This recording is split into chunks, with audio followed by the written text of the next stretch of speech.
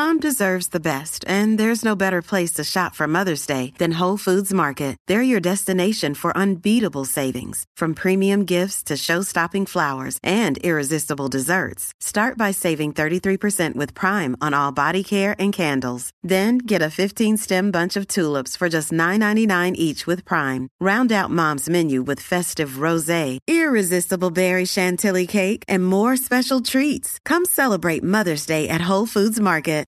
What's up? Today we're talking about the Shaft trilogy. This is all the movies: Shaft 1, Shaft 2, and Shaft 3. I'm gonna give a little quick rundown. The first two discs is like a double disc for 1 and 2. The first disc does contain a better special feature with the making of Shaft 1, and then the second disc contains Shaft in Africa. The first Shaft movie is about Shaft have to help a gangster named Bumpy Johnson to find his daughter, and then you realize that a rival gangster from the mafia kidnapped his daughter, so Shaft gotta get her back. And in Shaft Big Score, you got like the insurance businessman, and he died, and Shaft gotta investigate his death and who set the whole thing up. And you find out that his partner, the businessman partner who died, is working with another criminal to owe him his money.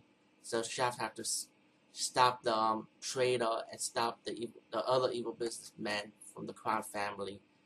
And then you got Shaft in Africa, and this is when it takes another big turn. I mean, you got Shaft like being like James Bond, and she has to go to Africa undercover as a slave, and then go to Paris, right? As a slave, get transferred to Paris to become slaves for the modern time of the 20th century, as work in the kitchen or do road work pretty much.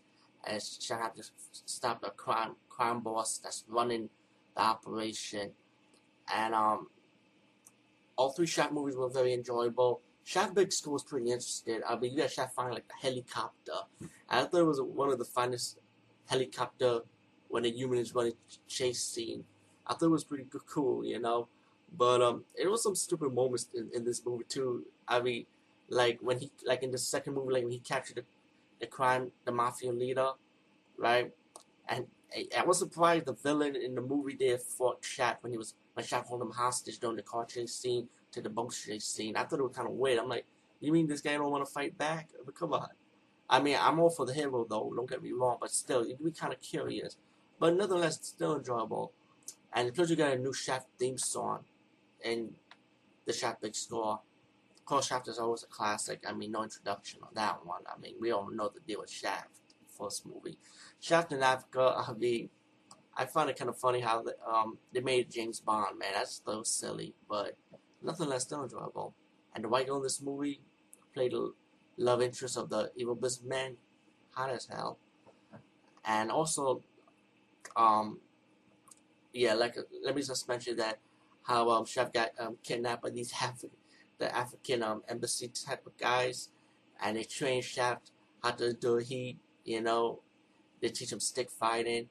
The embassy's leader, like leader of the tribe, his daughter, start teaching Shaft the ways of their culture, and she is also the love interest of Shaft.